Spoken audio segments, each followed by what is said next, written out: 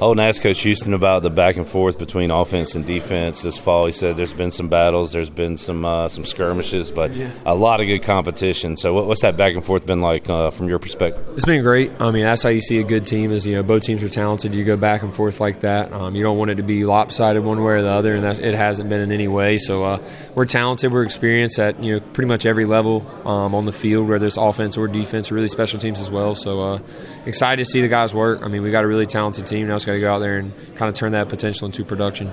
Coach Houston has been pleased with the effort. The execution maybe not always there, but he said every day the guys are bringing effort, and that's got to be awesome as the leader of this team to know your guys are bringing it every single day. Yeah, I mean, that's just how the program's built now, is that's what you're expected to do, and if you're not doing that, then you're going to stick out like a sore thumb.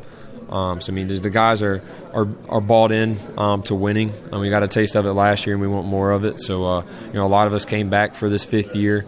Coach Houston's kind of first class together, to have a big year like we're planning on having this year.